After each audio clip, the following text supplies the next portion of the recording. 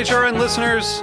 As we celebrate our 15th year, we are deepening our commitment to giving voice to the next generation of food systems storytellers, and we need your help. Our internship and fellowship programs help activate new possibilities for underrepresented and underestimated young people through experiential journalism, audio engineering, and production training. Through these unique programs, HRN helps food equity stewards build essential workforce readiness skills that expand their potential and foster economic mobility. Please consider supporting these critical programs. And with a minimum donation, you can be entered to win a dinner for two at an amazing restaurant in one of 8 cities and tickets to a concert at a great venue in one of those cities. We have incredible partners across the country who have donated, as they also share our passion for helping to educate the next generation of food systems storytellers. Check out heritageradionetwork.org/15 to donate and enter to win today. That's heritageradionetwork.org/15 to donate and enter to win today. And make sure you donate before March 31st. Thank you. During this time, it's more important than ever to support our friends and neighbors in the restaurant industry. Restaurant Workers Community Foundation has set up a national COVID-19 crisis relief fund. The money they raise will provide direct relief to individual restaurant workers, support other nonprofits serving restaurant workers in crisis, and offer zero-interest loans for restaurants to get back up and running. Visit restaurantworkerscf.org to donate today. And if you need a little extra motivation, you can DM your $20 donation to RWCF's co-founder John DeBerry on Twitter, and he'll give you directions for making a signature quarantine cocktail. Donate now at restaurantworkerscf.org. Hey everyone, welcome back to Snacky Tunes. I'm one half your host, Darren Bresnitz. Hope everyone is staying safe, taking care of themselves. If you need to check in with friends or have friends check in with you, this is the time to really lean into your community to make sure that everyone is doing well physically, mentally. It's a tough time, but we are going to get through this together. We are really excited to be sitting down with Dale Donshi of Spiller Park Coffee, ATL. He talks to us about the independent coffee scene in Atlanta, the independent coffee scene and how it's being affected by the coronavirus. And then also Jesse shares us some tips on how to make a cup of coffee at home if you've never made a cup of coffee on your own.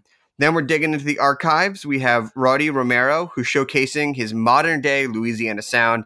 It's a lot of fun and a little bit of sunshine for this gorgeous Sunday. So sit back and enjoy Snacky Tunes on heritageradionetwork.org. We talk about food, we talk about music, with musical dudes, finger on the pulse, Snacky Tunes.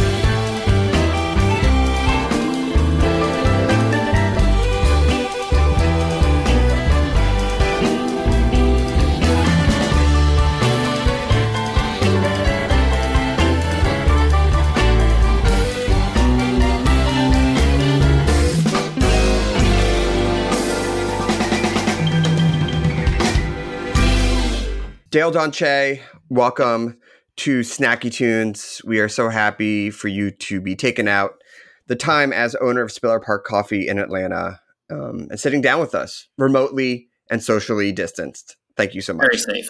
Very safe. Earlier this week, Georgia finally issued statewide shelter-in-place advisory. What has been your reaction? What have you seen in the community? I think what's interesting about Kemp's final decision to do a shelter in place was that I feel like for the most part, like my social group was kind of already there as far as like taking the situation in hand extremely serious and understanding that the sooner that we take it serious and that we look at it as the danger that it is, the sooner we can all get back to normal. Yes. So I guess in some aspects it was probably more frustrating that it took him so long to do it, just because, again, for my social groups and, for the majority of the hospitality industry, it was already at that level. It was already, all red lights were blinking and emergency lights were blaring at that point. Especially when it comes to like just being a small business owner in general. So did, for people who may not be as familiar with what happened in Atlanta, did they shutter or advise non-essential businesses like restaurants and coffee shops and things like that to close before the shelter-in-place order? So our fine mayor, Keisha Bottoms, who is an amazing leader, she had already issued one for the city of Atlanta. Got it. And kind of had already started kind of moving the necessary pieces to make it so that we would all kind of just stay at home or keep our distance. A coffee shop and that type of culture is all about community and it is such a meeting place. So what has the reaction been from your customers as you've had to close the doors to the physical shop? I think that what I have found, I guess for lack of a better word, is it's inspiration. Like I feel inspired by their dedication to want to keep in contact and like we're trying really hard to be creative with our online store, and we've never really, because we're a multi-roaster, we don't roast our own coffee, so selling coffee on our website was always a weird idea for us. But we've been able to think outside the box and package, from different roasters and kind of provide that multi-roaster kind of aspect from the coffee shop to them and let them know that with more honesty. I think that it's also brought out a little bit more honesty from my viewpoint about where the money actually goes when you buy something. Right. Especially now because, I'm covering all of our healthcare benefits. Sure. All my baristas are collecting partial unemployment. So I think between the inspiration of them just wanting to keep a community alive online in a way, and to send through Instagram or through Twitter, like just moments of memories at one of our shops, or their kids wearing one of our shirts, or fielding questions about brewing at home, and all this other kind of fun things that people don't just miss us because of our products or our toast or our coffee or our t-shirts. They just miss us. That to me is probably the most inspiring thing about having a coffee shop. So it sucks, but I'm very thankful at the same time. Yeah, it sucks when you've built a place where people can connect, and then that is one of the things that has to go away, which is ironically what both people need and need to also stay away from during this time. Right. Absolutely. So I want to set the scene a little bit for people who might not be familiar with Atlanta's coffee scene. What is it like? What's the vibe? Where does it fit into the national and maybe even international coffee scene? What's the coffee community like? You mentioned that you work with a bunch of different roasters. Mm-hmm. Set us up. If I want to get a cup of coffee in Atlanta, what am I looking for? Well, there's these wonderful places called Spiller Park, which I would highly recommend. No bias on that place. No bias at all. I am just a truth machine. I think what's fun about the Atlanta coffee scene is that it is very different from most major cities.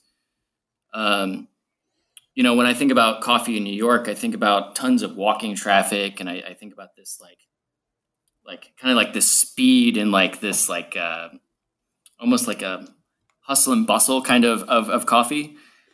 And then when I think of LA, I think about these like kind of really elaborate setups and like very creative and intricate spaces. Sure. And then when I think about Chicago, I just think about like this hardcore cold, like working mentality. Give me the big cup of coffee. Right. And even to like Portland coffee, which is like, very like, lack of a better word. It's very like, it's like that sexy kind of coffee Sure. environment. Like coffee's a lifestyle. It's an extension of who I am. Yeah. To where Atlanta, it's almost like a weird, bizarre fusion of all of that because we don't have a lot of walking traffic, right? Because Atlanta is very sprawled out, and our visual viewpoints are very southern, and so, but there's like this demand for speed, so you get like this very unique, casual, almost more comfortable pub feel out of most of your coffee shops here. And, the dedication to finding something that you can't get from a local roaster, I think is very unique to Atlanta. Because for the longest time, we didn't really have a ton of local roasters. So you have like your counterculture shops, or you have what is now, your East Pole shops, which is a local roaster, and they're great. To like awesome coffee companies like Portrait, who are coming out of nowhere and setting the stage on fire with like this new narrative about people of color owning coffee shops and coffee businesses. Right. And it's becoming like this really cool conversation about what we all represent and what our coffee industry is to us, which I think is what lacked in Atlanta for a long time, but it's really coming out now, is that we've kind of have found that coffee of the South kind of voice, where, like most of us have some sort of history that is steeped in the either the hospitality industry in Atlanta or the coffee industry in Atlanta. And I think that is what's giving it its own cool feel, where like it's neighborhood driven, but if you're from out of town, you would never want to not have this in your neighborhood, Right. More than just like a vacation cup of coffee. It's like the coffee shop you wish was in your neighborhood. Oh, that's nice. And you yourself have been involved for almost 2 decades now in coffee? I'm getting there. 18 years, right? Really. And so, what is your own personal journey to opening Spiller? Yeah. I mean, it's a weird one. So when I first started, I moved here from Richmond, Virginia. That's where I'm from. I am 100% Atlantan now. Shout out. I think once you pass the decade mark here in Atlanta, you're an official Atlantan. Like, yeah, I feel that way about any city. Yeah, it's just who you are now. It is now on your skin and cannot come off. I've even tried to move away here a few times, and this place still calls back to me. So, but I think what is unique about my coffee journey is when I moved here is when I got into coffee. So I've never known anything else other than hospitality and coffee in Atlanta. And I think that my journey from big, huge commercial Starbucks to really tiny, independent, on the brink of ITP, which is outside the perimeter if you're not from Atlanta, like coffee shop that did like $86 a day, right? To working in restaurants and like running a coffee program, to consulting, to moving all the way to Australia to work at a roastery, to owning a coffee food truck, to having a cultish kind of coffee shop in Emory Village called Steady Hand, which people still wear the shirts today, which impresses the hell out of me because that was amazing, like almost 9 years ago.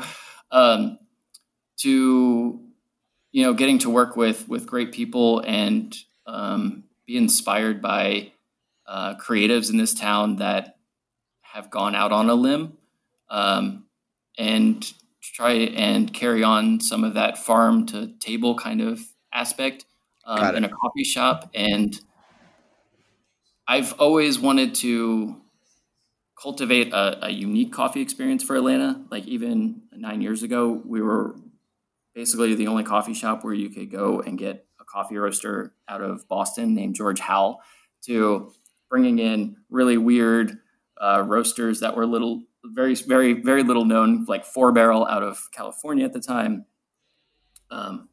to Hart and Portland, and like these common names that are around now. And I'm kind of losing track now, but it's like cultivating something you can't get here, I think was always my idea. Like Atlanta is so cool on its own, but like sometimes we isolate ourselves, like that same neighborhood kind of feel that we create. We don't, right. It's hard to be from not here and do things here. And so you have to like almost be here, like rooted to bring other things in and be trusted with it, you know? I get it. So it's sort of, sorry, I rambled off. No. It's perfect because it helps us understand that, you know, it can be insular and that's how you define your own voice. But then if people trust you to curate and bring in things that they may not know about, but then they make it their own, especially through something that's so personal like coffee, it's a really beautiful thing.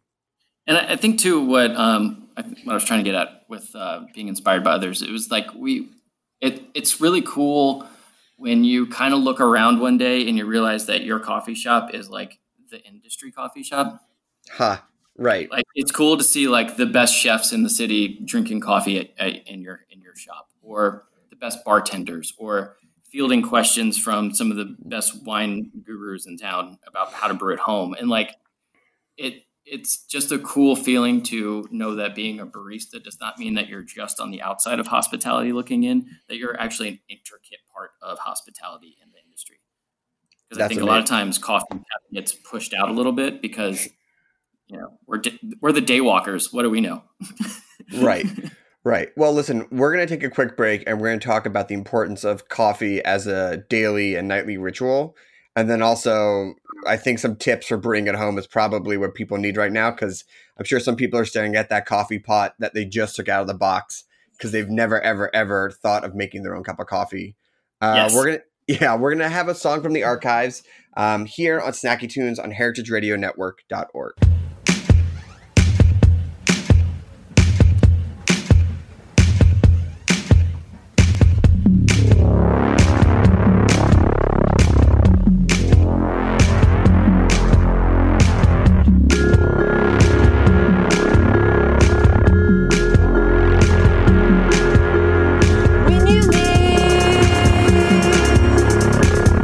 I can feel the feeling of your face on my cheek.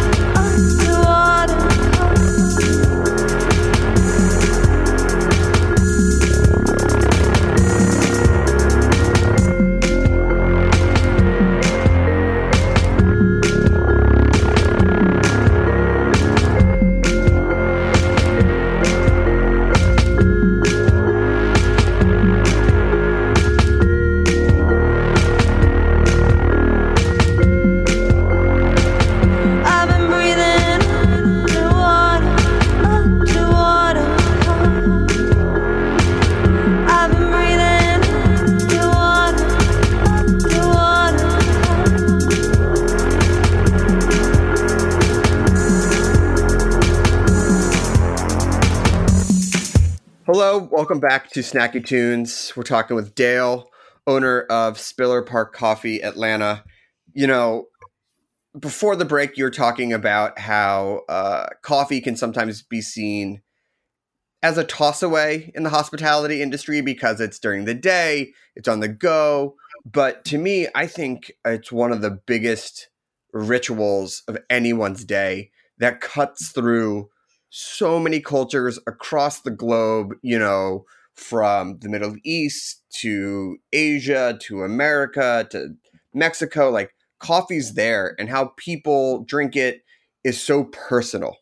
Yeah, And absolutely. a big part of that is not just making it for yourself at home, but going out into the world and getting that cup of coffee, going to your favorite spot, getting it done just right from your favorite barista. So how are people, you know, shifting their daily ritual? And what have you noticed? Are they reaching out to you to get their daily dose of coffee? I think I actually just fielded this today. I have from a renowned coffee, cappuccino drinker, rather, in our coffee shops, who seems very lost right now as to how to get Sure. the coffee fix that they desire, to where they're like, with their dial-ins of trying to get it right, have gone through like twice as much coffee than a human being needs to, trying to find that perfect one. Because I think a lot of times, like, because you trust your coffee shop and you're so into your coffee shop, you kind of take for granted how hard it is to actually have a good cup of coffee at home. Mm-hmm. And you're also kind of scared to ask questions, because the internet should be able to guide you into anything. But you know, if you like a coffee shop in particular, it's probably because you just like some weirdo who owns its style. Sure. And we're all a little different, you know. We all have there's like the gold standard that's out there, but for the most part, it's all of our different weird quirks and techniques. So when you take it out of the box, just take a deep breath and get on the Instagram of whatever coffee shop you love and just shoot them a quick little message about what the hell do I do with this. That's my first tip. Well, what tips? All right, let's break down a couple of things. Let's say I'm a drip guy. I got a basic brewer, right? You know, like office coffee pot. What would you recommend to get a decent cup of coffee? What am I looking for? So, you know, going back to the idea of you got to like it, you got to love it. Mm-hmm. So if you like it, and if you like the coffee and you love the coffee at your local shop, then I would definitely start by buying the coffee from them. Big time. I think one of the big things about that too is there is some idea that if you want to support your local economy, you should only buy local coffee roasters. And that's fine and good. And I'm not saying don't buy from local coffee roasters, but I think sometimes it's missed that your local economy is going to be just as great and just as booming if you put dollars into your local coffee shop that may not buy from your local roaster. Mm-hmm. Because 9 times out of 10, the coffee shop probably employs more people than the roastery. So follow that lead. You know, if you love a spot, you are in, like, let's say you just love Spiller Park for some weird reason. You're just like infatuated with it because it's so good. Then just get on their Instagram, see what they're posting about, what coffees they're using, look at their online shops, buy from what they have. And, you know, if their online shop doesn't have the coffee that they generally brew on a day-to-day basis, then go to, you know, whatever roastery you want. If you want to go to the roastery that your local coffee shop uses, that's great, because, you know, that supply chain matters. Or, you know, adventure out and dive into some of your local roasters. But I think if you don't like it and you're not in love with the coffee you buy, it's going to be really hard to motivate yourself to make that every day. Right. And I think that when you're working with the basic drip, that getting the beans, getting that basic coffee, 90% of the battle. And then you just got to figure out the ratios that you want as far as like half basket, 3/4 basket, full basket, things like that. And I'm slightly stalling now because I'm trying to look up my little. I have like a little cheat sheet that I have on my iPad. Oh no, it's fine. It's fine. So then, while you're looking up your cheat sheet, if I want to go to the next level and do like a mocha or a stovetop pot, something that gets me like an espresso without having to do the giant investment of an espresso maker, because let's be honest, like, you know, money's tight now for a lot of people, and you know we want to be conscious of that. Like, if I'm trying to wield something I've never made before, which is a stovetop coffee, any safety tips or assembly tips when I'm putting the water and the coffee in? So I'm probably about to blow your mind real quick. I have never used a maca pot. Really? Really. I have wanted one forever and a day, and I bought one time and decided to give it as a gift instead of keeping it, and I still have yet to pick it back up. I will say this. My father inspired me to get one back in January of this year, and it has been a daily lifesaver. All right.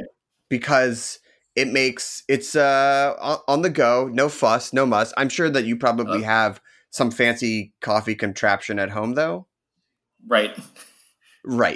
So, I mean, I guess if I want to get aspirational, and this is the time where I am going to learn to brew that perfect cup of coffee, do you recommend getting like a scale? Do you recommend getting filtered water? Like, if I'm definitely filtered water, 100%. Always. If you're going to skip anything, do not skip the water. Filtered water, and it doesn't have to be fancy. It does not have to be like a Brita or something like that. Yeah, just a simple Brita. Just, hop into your local Target, go get yourself a water pitcher, and that has like just a basic carbon filter on it, and you'll be great. Got it. But the water is the most important. Even more than the beans? Don't mess around with water. Interesting. So no tap water. So use the filter. Okay. Yeah. And then sorry. No, go on. Okay. So also for the water, I think that some people like to cheat a little bit, and they think ripping off of the hot water tap is going to get you to where you need to go faster. Hot water is not something you want to drink. It sits just think about where it comes from, and just don't. Yeah, exactly. Exactly. You don't want your coffee tasting like that. No, and trust me, we got time right now. Like, we got time to get that water heated up from a cold filtered water. So, you mentioned before about supporting local businesses or local roasters and things like that. But coffee is a global business. Most beans come from the Southern Hemisphere. Not a lot of people are growing local beans at least not in North America.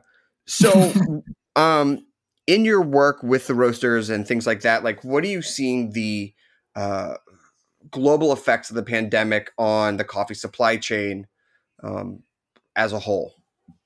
Yeah, I've actually one of my best friends in the entire world. He works for Intelligentsia Coffee.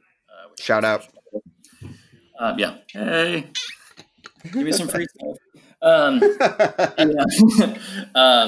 But we've had some really, once this all started kicking off, we had some really interesting conversations about that exact thing. Sure. Basically, what's at risk right now isn't just the small roaster, which, to be honest, could be in some serious danger if the supply chain breaks, and whatever coffee is in the country is what's in the country, because they're going to get outbid every single time. Mm-hmm. But it's also that there is a real chance that this could alter the pricing index for really small farmers that are trying to do their best by like not being certified organic, but being organic and working directly with roasters and this real relationship kind of buying, because everybody's dollar amounts are being depleted every day by not being open or functioning at full capacity. Mm-hmm. And you tackle that on top of getting piled on with global like climate change and just dollar values changing all the time, and your big guys like the Crafts and the the Folgers and all that, the Philip Morris's, which actually I think is owned by Kraft. Anyway, don't worry about that. They're going to buy up coffee no matter what because their pockets are so deep. Sure. And basically that will just do all that work that was put into creating these highly sought after coffees that are, small held by farms that are not that large. And they're going to just get thrown in because they need to sell it. Got it. Like blended. Yeah, basically they're just going to get blended, and these beautiful, wonderful specialty coffees are just going to become a standard commodity if the dollar needs to be made, That's tough. So, I'm sorry. I said that's tough. Yeah, it's very tough. And unfortunately, especially with, on my side of the business, there's not much more I can do. Basically, what I'm buying right now is already in the country. And I'm just hoping that I can, my dollars are just going towards hopefully buying a new crop when it's ready. But, depending on how long this gets drawn out, that it could be too late by then. Are you going to be able to weather the storm?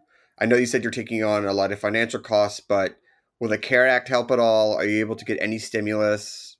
How are you doing? Thank you for asking.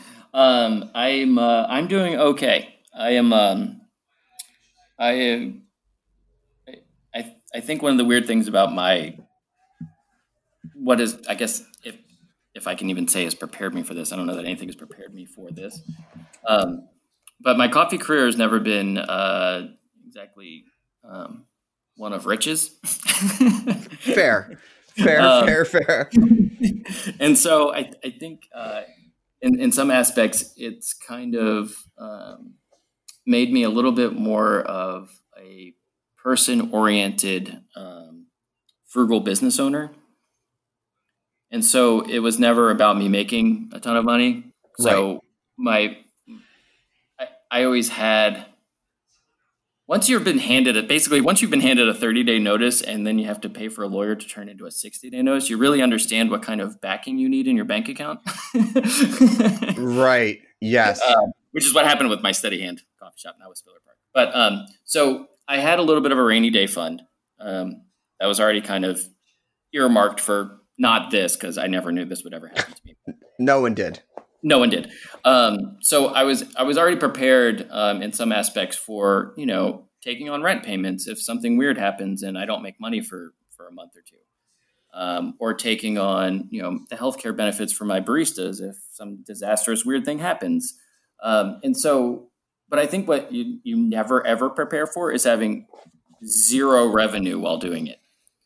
So I think that has definitely caused a lot more stress than anything that I could have prepared for. But so we're fine for now. I don't know how much longer I can really say that without any kind of revenue outside of online sales.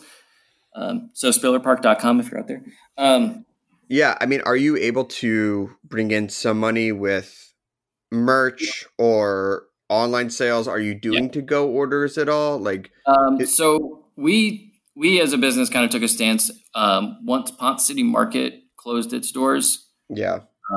Which was, the other half of my 2 coffee shop empire that I have. Massive company. Huge. And so it was, and where our second location is in Toco Hill is a fantastic neighborhood. And I love it dearly, but a lot of it are based around Emory students who were no longer going to school. Right. With CDC workers who were no longer going to the CDC unless they were necessary. And if they were necessary, they probably weren't allowed to go to a coffee shop. No. And hospitals that were, starting to really get inundated with cases. And so the neighborhood clientele kind of got a little thin. And then we couldn't allow anybody to sit down, which was like one of our biggest draws because we're a come sit down, hang out with us kind of coffee shop. Sure. And so for us, it was, I think, looking at it and saying, okay, we have 22 employees, 17 of these people are full-time. There's not nearly enough that we could do for them to stay open. Like it's almost like more of a hindrance to us to be open and trying to figure this out when we could use the partial unemployment plan that had been put in place, maintain health coverage, try to get creative with our online sales, and really stay positive and support each other the best way that we can by staying safe and hopefully being a part of getting all of us out of this sooner, as opposed to trying to draw out more crowds. Like I have full respect for anybody who's doing curbside and delivery pickups. I honor them to the nth degree. They are putting in more work than I could probably ever imagine right now. Probably more emotionally than physically in some cases. Yeah, it's a toll. It definitely. Because we were even running into it at some point, because you get the people who thinks it's a hoax and they're asking you why you're doing this to your business, which is heart-wrenching in front of your baristas. And so, I know that's out there, and I know that they're dealing with it every single day too. And so I think it was just more of a personal decision for me. And I would never say that, I think by me doing it is not saying that I'm not fighting for my business. I think I just decided to fight in a different way. I think that's fair. Because it's hard. This is not something anybody prepares for. But yeah. So anyway, I'm doing okay. Well, look, thanks for letting me just vent there for a second. Of course. I mean, that's why we're here.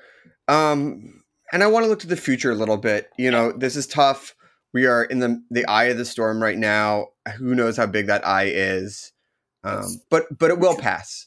And I'd like to hope that there's some silver lining to all of this. So what do you... Yeah, I think so. Hope there's for... got to be, right? There's got to be.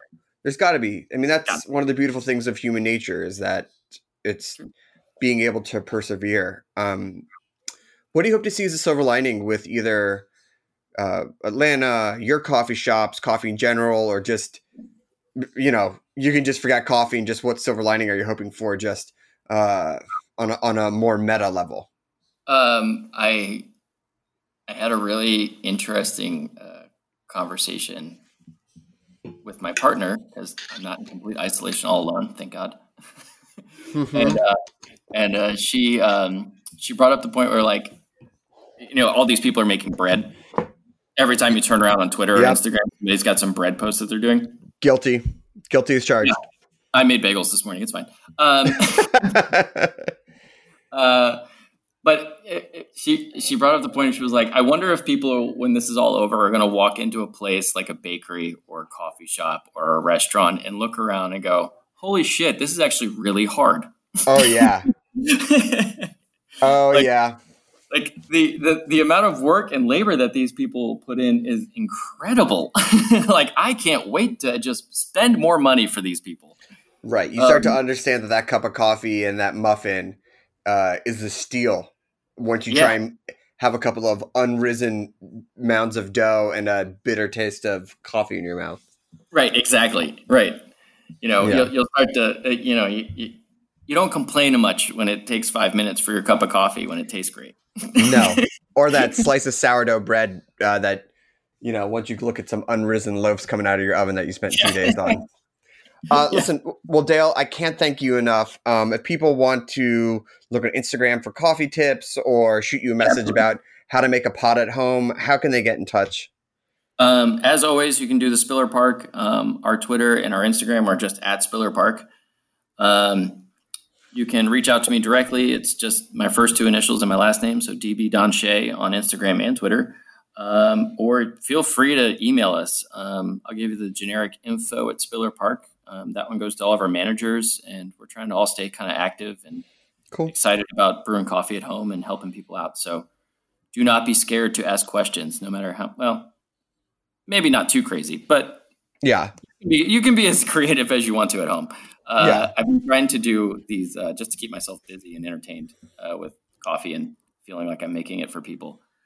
Doing these like really fun brew guides on my personal account. I love it. They're in my kitchen. The production value is terrible, but they're kind of fun. I'm sure it's if anything else, the pandemic has leveled the playing field when it comes to production. How about It's that? very true. It's very true. Thank you. All right. Well, Dale, thank you so much. Hopefully we'll be sipping cups of coffee together real soon. That sounds fantastic. Yeah, it's going to be nice. I'm going to just have one too many cups of coffee as a promise to keep all these businesses open. That's amazing. We have another song from the archives, and then we'll do a live performance from the archives here on Snacky Tunes on heritageradionetwork.org.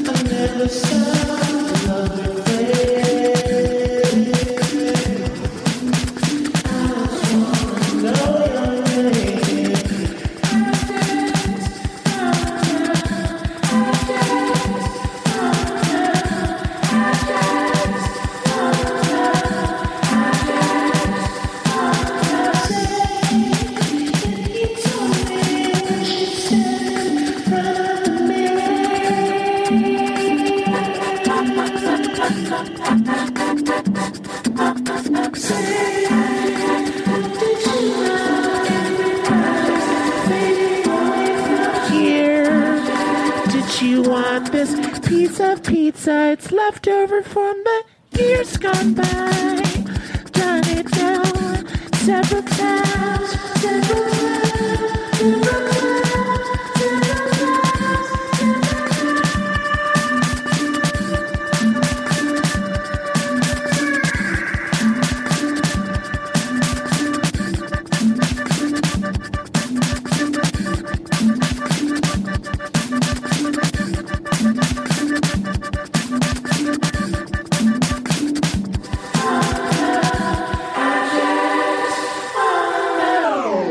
During this time, it's more important than ever to support our friends and neighbors in the restaurant industry. Restaurant Workers Community Foundation has set up a national COVID-19 crisis relief fund. The money they raise will provide direct relief to individual restaurant workers, support other nonprofits serving restaurant workers in crisis, and offer zero-interest loans for restaurants to get back up and running. Visit restaurantworkerscf.org to donate today.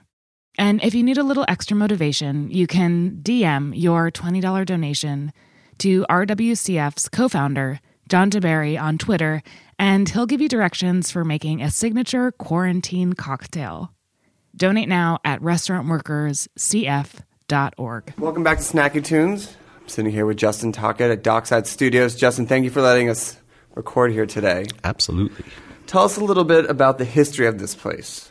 The owners, they opened it in 1989. It's a wonderful couple that live on the property. And it was sort of a field of dreams sort of thing. If we build it, they will come. And they've made an amazing place here with really top-of-the-line equipment and just a wonderful environment to be creative in. And speaking of if they build it, they will come. What was the current recording music scene when they opened it in the 80s? And who was playing here? And was there small studios, home studios? Did people have to go to New Orleans or other cities? Or was there a place in Lafayette Parish that they could record? You know, for a long time, since probably the late 50s, early 60s, there was a studio called La Louisiane that's still in business, and that's where they recorded all the vintage swamp pop stuff and a lot of local Cajun bands. So that's really kind of what was going on here at the time. This place sort of early on became a bit of a blues haven. So B.B. King recorded here, Irma Thomas, so many great blues artists, and that was sort of the thing for a long time.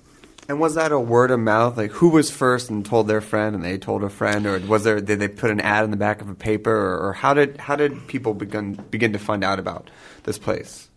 You know, definitely studio business in general is word of mouth business. You know, it's really hard to advertise something like that. So you're bringing in a plethora of musicians who just go back to where they're from and spread the word. But I think probably the B.B. King record probably really put it on the map, especially for blues artists. And do you know what it was about that record that solidified it for artists? Was it a sound? Was it a feel? Or what was the je ne sais quoi about the record that really put this place on the map? Well, the record was called Blues on the Bayou, and I think that'll do it. Yeah, that'll do and it. There's definitely, as you know now, since you've been on the property, you know, there's definitely a vibe not just within the studio but without. You know, I think the environment sort of seeps in to the recordings. I mean, Eric and Roddy, who recorded here, Hub City All Stars, they talk about going out into the property. And for those who have not had the pleasure of being here, can you describe the surrounding? Like, what is outside of these walls? Sure. This is the property itself is 12 acres, and it's gated. It's right on the Vermilion River, so we could literally walk about 25 feet to our right and be at the riverbed. If it keeps raining like this, it'll just come to us. And that has happened before. We actually had a flood in here a couple years ago. Had about 1.5 feet of water. What's the first thing you saved? It was the console. I think that was the main. That console, it's a vintage 1976 Neve 8058, which is kind of for geeky engineers like myself. It's sort of one of the holy grail consoles. You know, that was the one that was featured in Sound City, right? The Dave Grohl one. Correct. That was a Neve as well, a different model. I think it was a little bit earlier, but that same Class A technology. You know, British. So you're on the river, and then what else is in the property? It's a uniquely, you know, I come from Nashville, and there are so many studios, but they're all business studios where, you know, you drive yourself to work every day, and this is really a location studio. So above this building we're in, there's 4 bedrooms and a kitchen and a bathroom, and then there's also what we call the pool house, a separate building. That's also more guest lodging, 3 bedrooms and another kitchen and a bunch of bathrooms. And so to me, what drew me here was the unique experience of living at work. You know, you work until you get tired. You're not watching the clock so much. And then you wake up and you're already at work. So you sort of live your record-making experience, which I think is fairly unique. What is unique about this place? You know, every place will say like, oh, the drums sound the best here, or the guitars are really good, or, you know, they can really, you know, get the vocals a certain way. If you had to pick one element that is captured or done above all else, what would you say that is? I don't know that I could specify one particular instrument, but sonically, there are unique spaces that you don't have in most studios. Most studios are very properly built booths, which we have, but then there are a couple of interesting rooms. We have a tile a tile foyer that that works out fantastic as a drum room. We get this great live reverb off of it. There's an extra room that I generally find I use for electric guitar amps a lot, and it's a very wooden room with a stairwell, so I'm able to put a mic up the stairwell, and you just get a very interesting sound that you couldn't get somewhere else. It's very personal to the studio. What's the most unique placement of an instrument or vocal that you did within the building to capture for a recording? And who was it? Ooh, let me think. I like to get weird with the recording, so we've done a bunch of things. This is probably pretty typical amongst studios, but I've recorded violin in the bathroom, which I think is pretty typical because there's tile. Oh, okay. It's just a very live sound.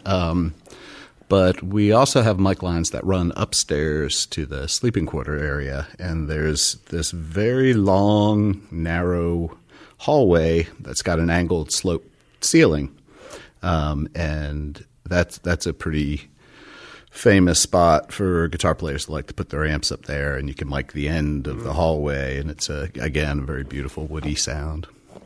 Last question.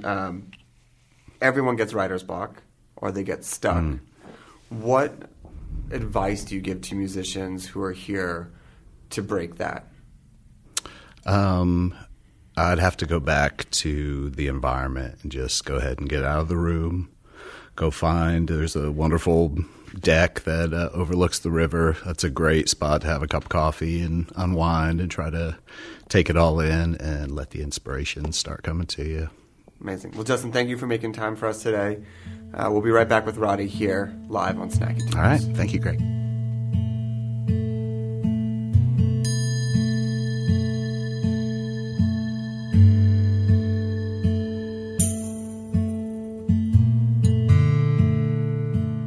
This episode is brought to you by Shacksbury Cider, who believe cider can be daring, complex, and eminently drinkable. Located in Vergennes, Vermont, Shacksbury make a broad offering of ciders, from the bright and fruity rosé to inventive, small-batch wild apple fermentation. Each fall, Shacksbury takes to the hills of Vermont to forage for the wild and forgotten fruit that make up their Lost Apple Project. Shacksbury, producer of the first American-made Pet Nat cider, continues to experiment every year with limited edition ciders designed to spotlight locally foraged fruit. To learn more, visit shacksbury.com or follow them on Instagram at Shacksbury.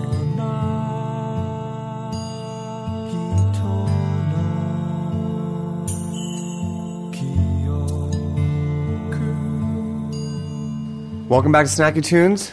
Roddy Romero, nice to meet you. Hello. Pleasure to meet you. Well, we met a couple of days ago. Yes. Yeah, but we'll say in our official capacities, professional roles, if you will. Today. I want to do a little bit of framing for people of where we are, because in reading about your music and what you play, I'll just, Zydeco, swamp rock, Cajun music, Creole music. Can you clarify all for the uneducated sorts of descriptions there. Yeah, can you clarify for the uneducated masses? Well, these days the description is the Lafayette sound, maybe, or more of what Lafayette may sound like. All of those sounds that you described is definitely where I come from and what moves me in terms of music. It's all the sounds that I heard growing up as a kid here in Lafayette. The hub city, the heart of Acadiana, so to speak. From Zydeco, El Cido's Blues and Zydeco Club, growing up, going there and listening to the famous Buckwheat Zydeco, and listening to artists like Zachary Richard, more of a songwriter approach of Cajun music, Cajun rocker, and back to our great public radio station, KRVS, still making all of these sounds each and every day and every weekend. It's a great blend. It's a great gumbo. It's what we sound like here. Did the sounds used to be more separated? Like you went to a place for Zydeco, you went for a place for swamp rock, you went for a place for blues, you went for a place for rock and roll. Was it segmented that way? Or I think so. Growing up, I started playing music when I was 12 years old. What was your first love? My first love? For the musical instrument? Well, it was the French box. It was the melodeon. It was the accordion, what we call it here, but it's not called an accordion. It's not an accordion. It's a 10-button box. Much like our harmonica, it's diatonic, so there's no sharps or flats. You pull one note, you push it, it's two different sounds. So that was my first love. I first heard that from my grandfather. He played a handful of songs for us on Sunday afternoons when we'd visit the old people in the country. What songs did he play? He played one song. It was called Fifi Poncho, or Fifi Fancho, whatever side of the river you're from. He played that song a lot, so I remember that one the most, and maybe a couple of waltzes. But again, it was this fascinating orchestra in a box. It was a carnival. It was a Ferris wheel. It was all of that sounded like that to a 5-year-old, 6-year-old child. Right. So that's what drew me in first. And you toured around as I don't want to say accordion prodigy, but you could really play. Well, in those days, I started when I was 9. I started having the love, or at least my earliest memories were 5, 6 years old. I had a great uncle, Noncle Black is what they called him. He was blind. He played the French box. We'll call it the French box for this program.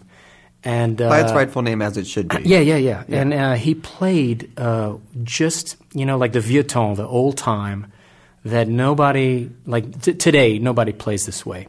So that's like, it gives me the goosebumps talking about it. That's the earliest memories that I have musically in the family. And again, with my grandfather. And then my father bought the French box when I was 9 years old for my brother and I. My brother's 10 years older than me. 2 kids, 1 French box. Did you fight over it? Exactly. And whatever reason, because he's older and he's bigger, I won. So I locked myself in the room for the next 2 years with the French box and vinyl records of my parents.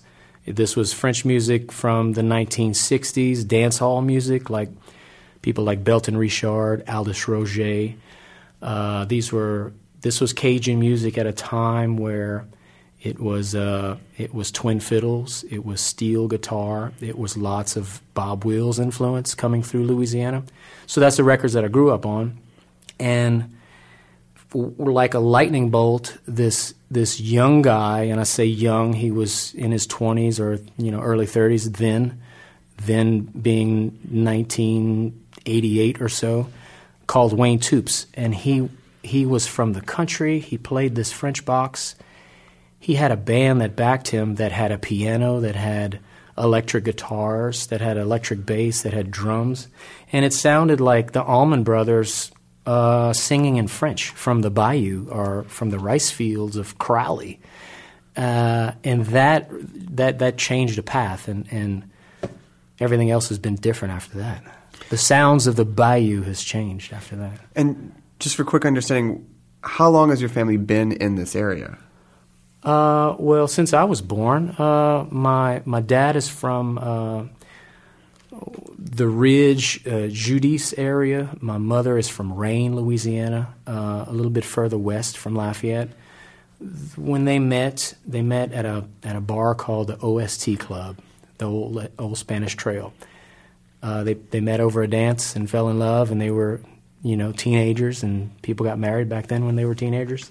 Do you think people meet that way anymore? People meet over like a dance? I don't think they get married as teenagers, thankfully. No. But no. There's lots of meeting at the dance halls. Yes. Still. And how did your music evolve? You toured at a young age. When did guitar enter your life? When did singing enter your life? And who guided you onto that path? Yeah. For me, like it changed with Wayne Toups. I got out of the dance hall records, and then this was this rock and roll sound that kind of entered, but it was still fronting. The French box was still the front of the show.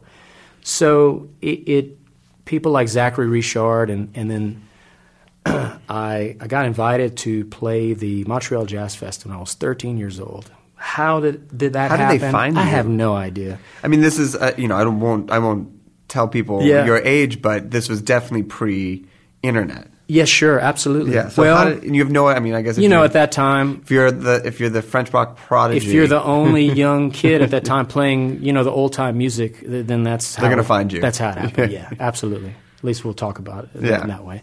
So So I played that jazz fest, and then I discovered this guy called Sonny Landreth, and he played the bottleneck slide. He lived in Lafayette. He was from Mississippi.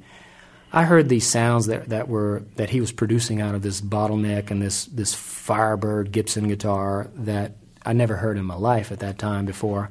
My only records were pedal steel guitars and twin fiddles and nice smooth sound, and it was another voice that drew me in, intrigued me. It pulled me, it grabbed me, it did everything that shook my bones. And I knew at that point in my life that here's another path. That let's entertain this, and I want a guitar now. Do you remember how it made you feel? Sure. I couldn't. There's this one time that it's in Montreal. It's at the Jazz Fest. I hear this guitar down the road. It's a sound check. It's during the daytime. And again, it's something that I never heard. And I found myself walking faster and faster and picking up speed to the stage, and then seeing Sonny up on the stage and doing these things that something I never heard before. It's like, listening to that first Rolling Stone record or the first Bob Dylan record, or for me, the first Clifton Chenier record, Zydeco Cha-Cha, that just, it hits you in the forehead and it says, hey, man, this is something special here. If you don't feel this, you must be dead. Can we hear a song? Sure. What are you going to play for us first? I'm going to play a song that was penned by Eric Adcock, my musical brother for a long, long time. And I got the chance to arrange the song in this very studio maybe about 5 or 6 years ago for an album called Gulfstream. The song is called Gulfstream. Here we are with Roddy Romero, live from Dockside Studios on Snacky Tunes.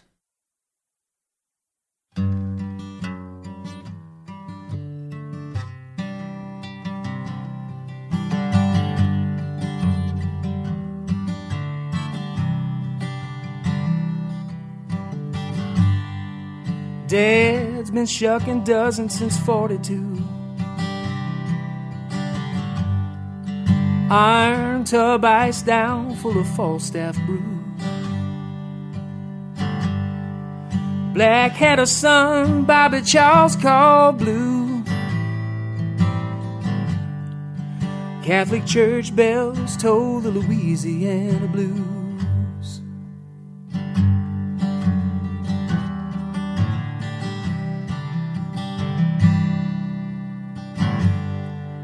Oyster rake scraping down Grand Isle Way. Don't get no more salty than Barataria Bay. 100 years my family's done it this way. Some folks call it work, but it's just another day. And in life there's always love. Comes into your heart from up above. Gather my dreams and put them out to sea. Gulf Stream and I'm free.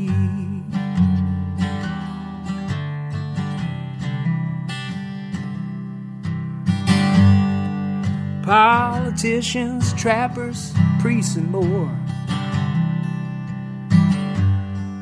they've all strolled through these double French doors. I was so busy just trying to keep their glasses full. Folks laughing, drinking, just shooting the bull.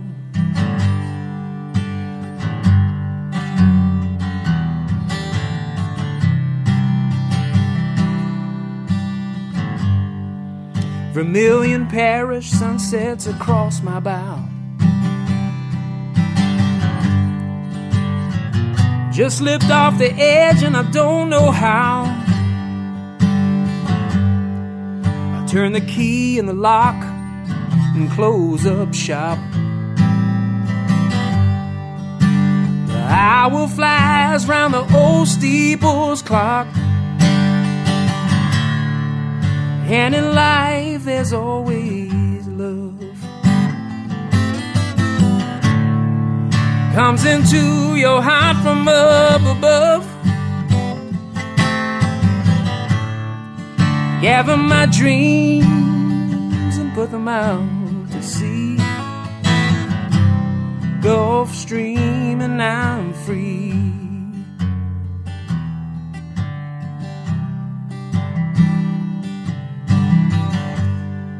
The neon light gently taps me on the shoulder. And the ice in the glass melts under the whiskey that I pour. The salt in the air from the storm off the coast. As I pull from my glass and offer up this toast. It's been a good run, it's been a good haul. My nets are full, time to pull in my trawl. Mes amis, ma famille spéciale pour mon père. Que tes filets soient pleins de fruits de mer. And in life there's always love. Comes into your heart from up above. Gather my dreams and put them out to sea. Gulf Stream and I'm free.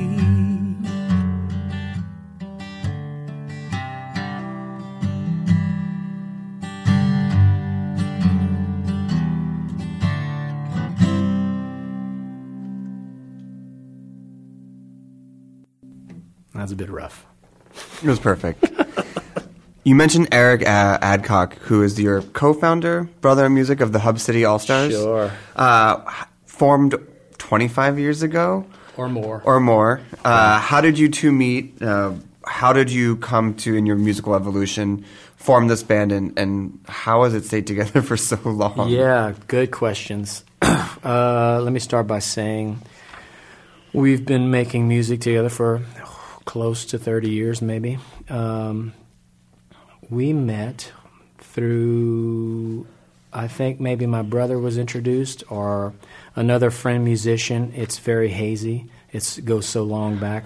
A lot of late nights. But we lived in between. We lived in the same neighborhood, or at least adjoining neighborhoods, and there weren't very many young guys, young cats at that time playing Louisiana blues or French music or Zydeco music or Cajun music at that time. So we were bound or destined, or it was in our cards to hook up.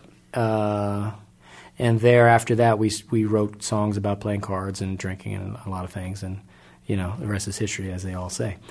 But we've made music together, and we've traveled the world, and we've seen so many places, and we've made some brilliant records along the way that had a few Grammy nominations and a few pats on the back, and it all feels amazing, and it all feels good, and, every moment passes and we're all getting older, and I just hope that we can continue to play music and do the same thing. Well, what's amazing about this music is that it's timeless. So Yeah. you don't look at someone who's 80 playing this music and be like, "Ooh, you're out of place." You're almost like right in place. Growing up and playing French music at the age 13, I was the only kid playing at that time, and all of the musicians that were surrounding me were older. They were older people. I've always played old music. I've always played music that I felt like were my parents' music. But in my mind, in my perspective, it's all timeless, like you said. It all feels like where we come from. It's all a part of us. It's our sound. We travel the world and we take it to other places, and people feel that whatever we're feeling, you know. However I don't know how to describe it. It's really tough to put words to for me, but just the feeling. I mean, you're still growing into the music. You're Sure. still a young guy. I haven't played for my peers very much still. Right. We still, draw an older crowd out there. The demographic that we play for is a bit older. They go to dances to dance. They show their appreciation by dancing, more than applause. What do you learn from playing with someone for almost 3 decades? How does it evolve, and what language do you develop, and how does this sound continue to grow and expand from being and having such a consistent partner? You learn different languages, like non-communication in terms of not verbally saying something, but musically, or an eye cue or an elbow cue, in the live setting. You learn things like that. You learn things that are more natural. I heard this podcast the other day of Rusty and Doug Kershaw, and when Rusty was making records, he had this, I don't know what he called it. There was a term for it, but it was just like this unknown energy that if he was sitting in the same room, he can anticipate what the other musician was going to do or transfer that energy. And when you play with somebody for so long, you that it either happens or it doesn't. You feel that energy. Place factors into a lot of your music. Hub City is another name for Lafayette. Yeah. You talk about Vermilionville Parish and Gulfstream. Right. Everyone's hometown affects their music. The Beatles, the Stones, as you mentioned earlier, all the New York great punk bands. How does this place affect your music? And outside of the cultural heritage that comes from the music you listen to, what is it about this place that seeps into the music that you're making and writing? Well, if you grow up waking up first thing and you smell a roux on the stove, that is going to change your day. That's going to change your outlook on life and how you present yourself to the world. That's the first thing that you smell, and coffee grounds brewing. I feel like what we want to write about is plentiful here. There's so many raconteurs, there's so many storytellers in our parts in this area. You can go down to the corner bar and meet all sorts of characters and hear all sorts of stories. And so people want to share their knowledge, share their stories, share their bullshit, share whatever they have to share here more than most places in the world that I've been to. And sometimes it's the beautiful, and then sometimes it's the not so beautiful, but that's life. It's everything in between. Can we hear another song? Yeah, absolutely. What are you going to play for us? I'm going to play a song called Ma Jolie, and I wrote this along with Michael Juan Nunez and also Eric Adcock. And it's going to try to go like this.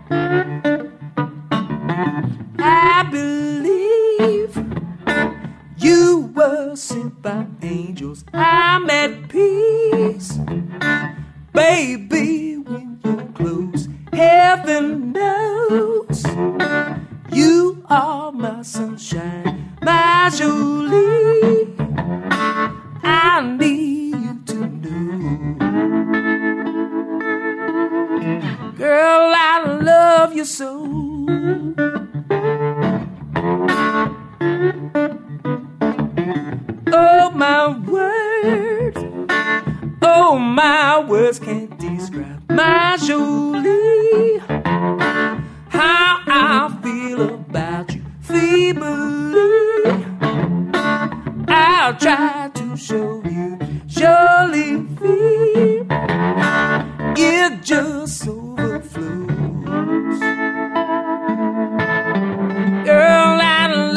you so.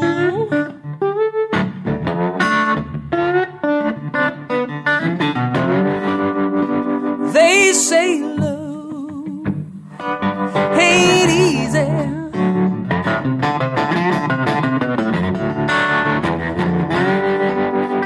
It comes and goes like a tidal flow. Oh, my Julie, you swept me in your undertow. Girl, I never let you go.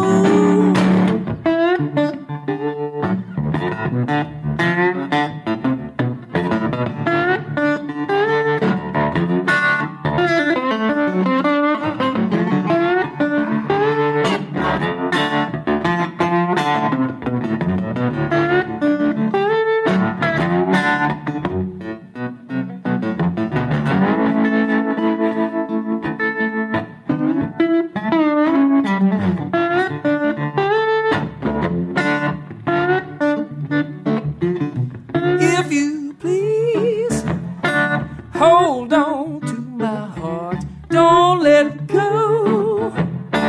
I'll never let you fall. Eternity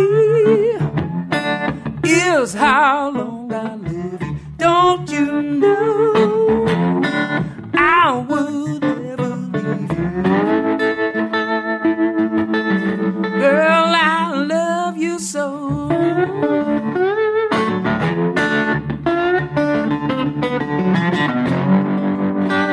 They say love ain't easy. It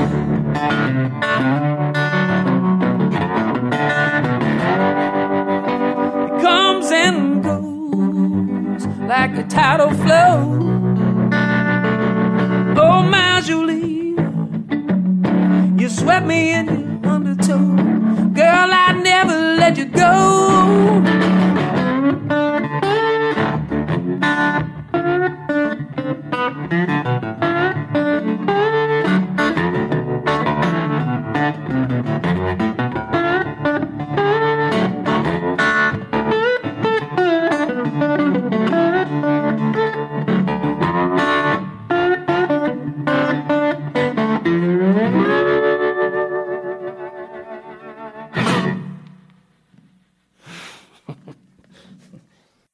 One of the things that's clear about the music you write with Eric are the heroes that you worship, incorporate, bring in, cover, pay homage to.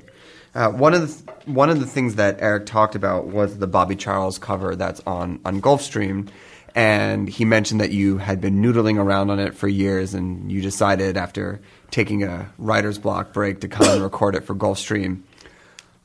I want to talk about covering your heroes, because it's something that I think seems to always happen on records or live things, but never really discuss how musicians actually pick that or what comes ready to it. So when you begin to approach a cover, what has to be in that song that speaks to you or wants you to make it in some way your own? Well, before it starts with the song, I think for me more so, it's still where I'm from. It's still regional. It's still I want to pay homage to the people that surround me here and growing up. The guys like Clifton Chenier and the old guys, and I know it's like it's passing on the legacy of our music, whether I'm interpreting that song note for note or adjusting it to fit my perspective or to what is comfortable in the realm of my musicality as a musician. So when it becomes the focus to the song itself, the story, I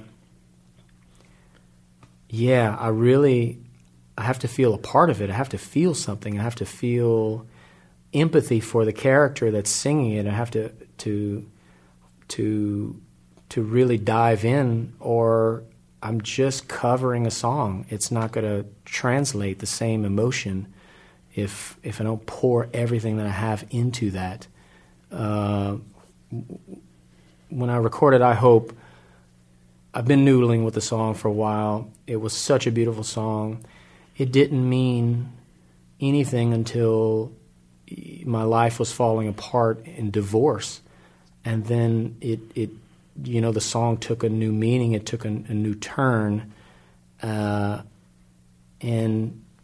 it still takes new turns. I sing it now still in performance settings, but it doesn't. But I don't have the same emotions that I did once we laid the song down in the studio here at Dockside. 3, 4, or 5 years ago by now. When you say noodling around for a while, how long is a while? I take time. A while could be a year. A while could be a couple of years. It could be 10 years. It took so long for us to record the record previous to Gulfstream, over a 10-year span, just for the sake of, I don't know. Life happens and life gets in the middle and in the way sometimes, but I tend to record material, and then sit on it for a bit, and then, try to get a new, fresh set of ears, a fresh, again, a perspective on what this should sound like that I'm making. And then most of the time I drive myself crazy with going back and listening, and, that could be better, and this could be better, and today here at Dockside, that's kind of one of those days where I felt like I came here to sing some songs, re-sing some songs, and, I have to be convinced by this amazing engineer, producer, Justin Dockett, that, that sounds really good. So, every artist does that, I'm sure. Do you find it harder to break your own songs or to break a cover? I think that's a great question. I feel like we've broken our songs much easier than breaking covers, but damn it, those covers sound so good, and they're such great songs that I want to keep doing them and keep spreading them out to the world and have new listeners hear them and hear the sound of Louisiana, and for people to come back here. Have any of the people you've covered been alive and commented back on what your take or your version of it? Well, we had one, and I say we, Eric and I, we wrote a song for Buckwheat, the late, great Buckwheat Zydeco. It's an original song. It's called No Need for a Crown, and it basically talks about, in the Zydeco community, there's lots of self-proclamation of kings, and it's a part of the talk. It's part of the walk in the culture, and it's a beautiful thing. So the song that we wrote for Buckwheat is really just saying that he's the best and there's been no need for a crown. Anyway, he was getting really sick, and toward the end of his life, unfortunately, we got a chance to play him the song, and he sent nothing but good, positive vibes and appreciation for it. And so in that case, it holds a special place in our heart. Last question, 2 parts. Taking it back to Tons. When you're in the kitchen cooking, if there is music, what are you listening to? Well, we have some great Latinas working in the kitchen, and they're playing some beautiful norteño music on their iPhones occasionally while they're prepping and while things are going on. We don't have a jukebox yet, but I'm pretty sure that we're going to put more music in Tons before too long. And what is your specialty that you consider your best dish above all else? Oh, I love making sauce. I love making sauces. Switch the proteins, it doesn't matter. I just love the process of cooking down onions and cooking down the Trinity, the garlic, whatever you want to put into it. I love that process of just taking the time and working the heat. Amazing. What's coming up next? Tours, more recordings? More tours, more recordings. The Hub City All-Stars, we have a few big gigs here this year coming up already. I'm doing some solo things. I've got a trio that I'm working, going back to Europe later in the year, going up to Canada for the big Congrès Mondial, Acadian celebrations in the summertime. So lots of things happening, yeah. Amazing. Where can people find you, find your music, find your tour dates? Come to Lafayette, Louisiana, and just knock on some doors and ask for my name. No, RoddyRomero.com, RoddyRomeromusic.com as well. And just search Roddy Romero. You can find something. What are you going to take us out with? I'll do one of those covers. Perfect. I was hoping you'd say that. Big thank you to Holly and Tons. Big thank you for Justin to opening up Dockside for us and letting us record this special episode of Snacky Tunes today. We really appreciate it. Roddy, thank you for being here. We'll be back next week with another episode of Snacky Tunes. Thanks for listening.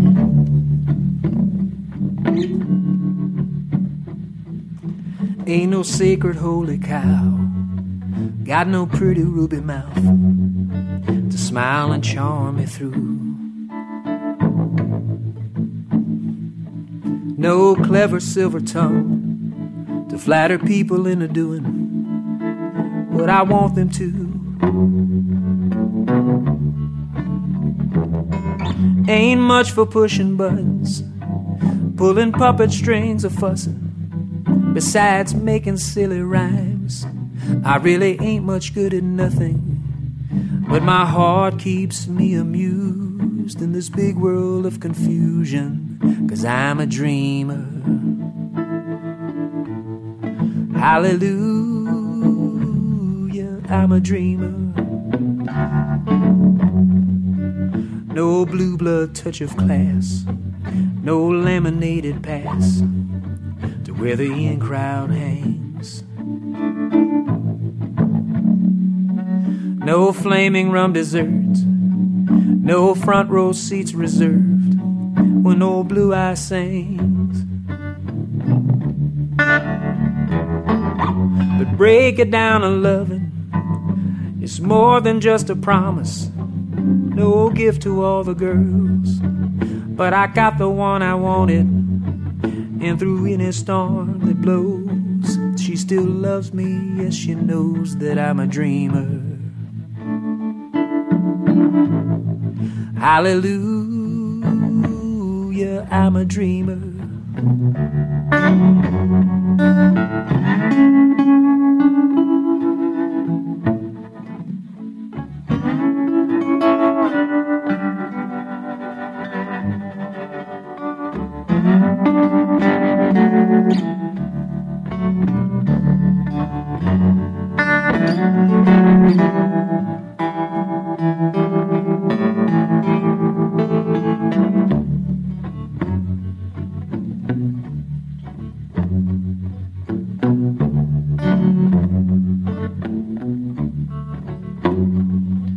When there's pavement all around, green meadows can't be found, there will be dreamers. When every cotton field is gone, hope my children will have grown to be dreamers. No boss to pay no mind, no turning wheels to grind, no blade of grass disturbed, or sleeping baby stirred. There'll be no noise at all, just a silent voice that calls to all the dreamers. Hallelujah, I'm a dreamer, and my heart keeps me amused.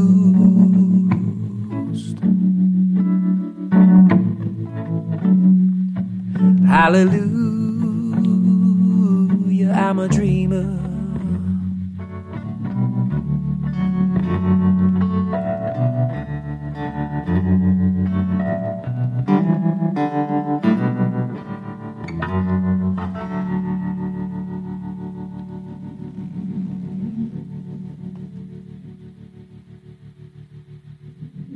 We talk about food, we talk about music with musical dudes. Finger on the pulse, snacky tunes. This program is powered by Simplecast. Thanks for listening to Heritage Radio Network, food radio supported by you. For our freshest content and to hear about exclusive events, subscribe to our newsletter. Enter your email at the bottom of our website, heritageradionetwork.org. Connect with us on Facebook, Instagram, and Twitter at heritage_radio. Heritage Radio Network is a nonprofit organization driving conversations to make the world a better, fairer, more delicious place. And we couldn't do it without support from listeners like you. Want to be a part of the food world's most innovative community? Rate the shows you like, tell your friends, and please join our community by becoming a member. Just click on the beating heart at the top right of our homepage. Thanks for listening.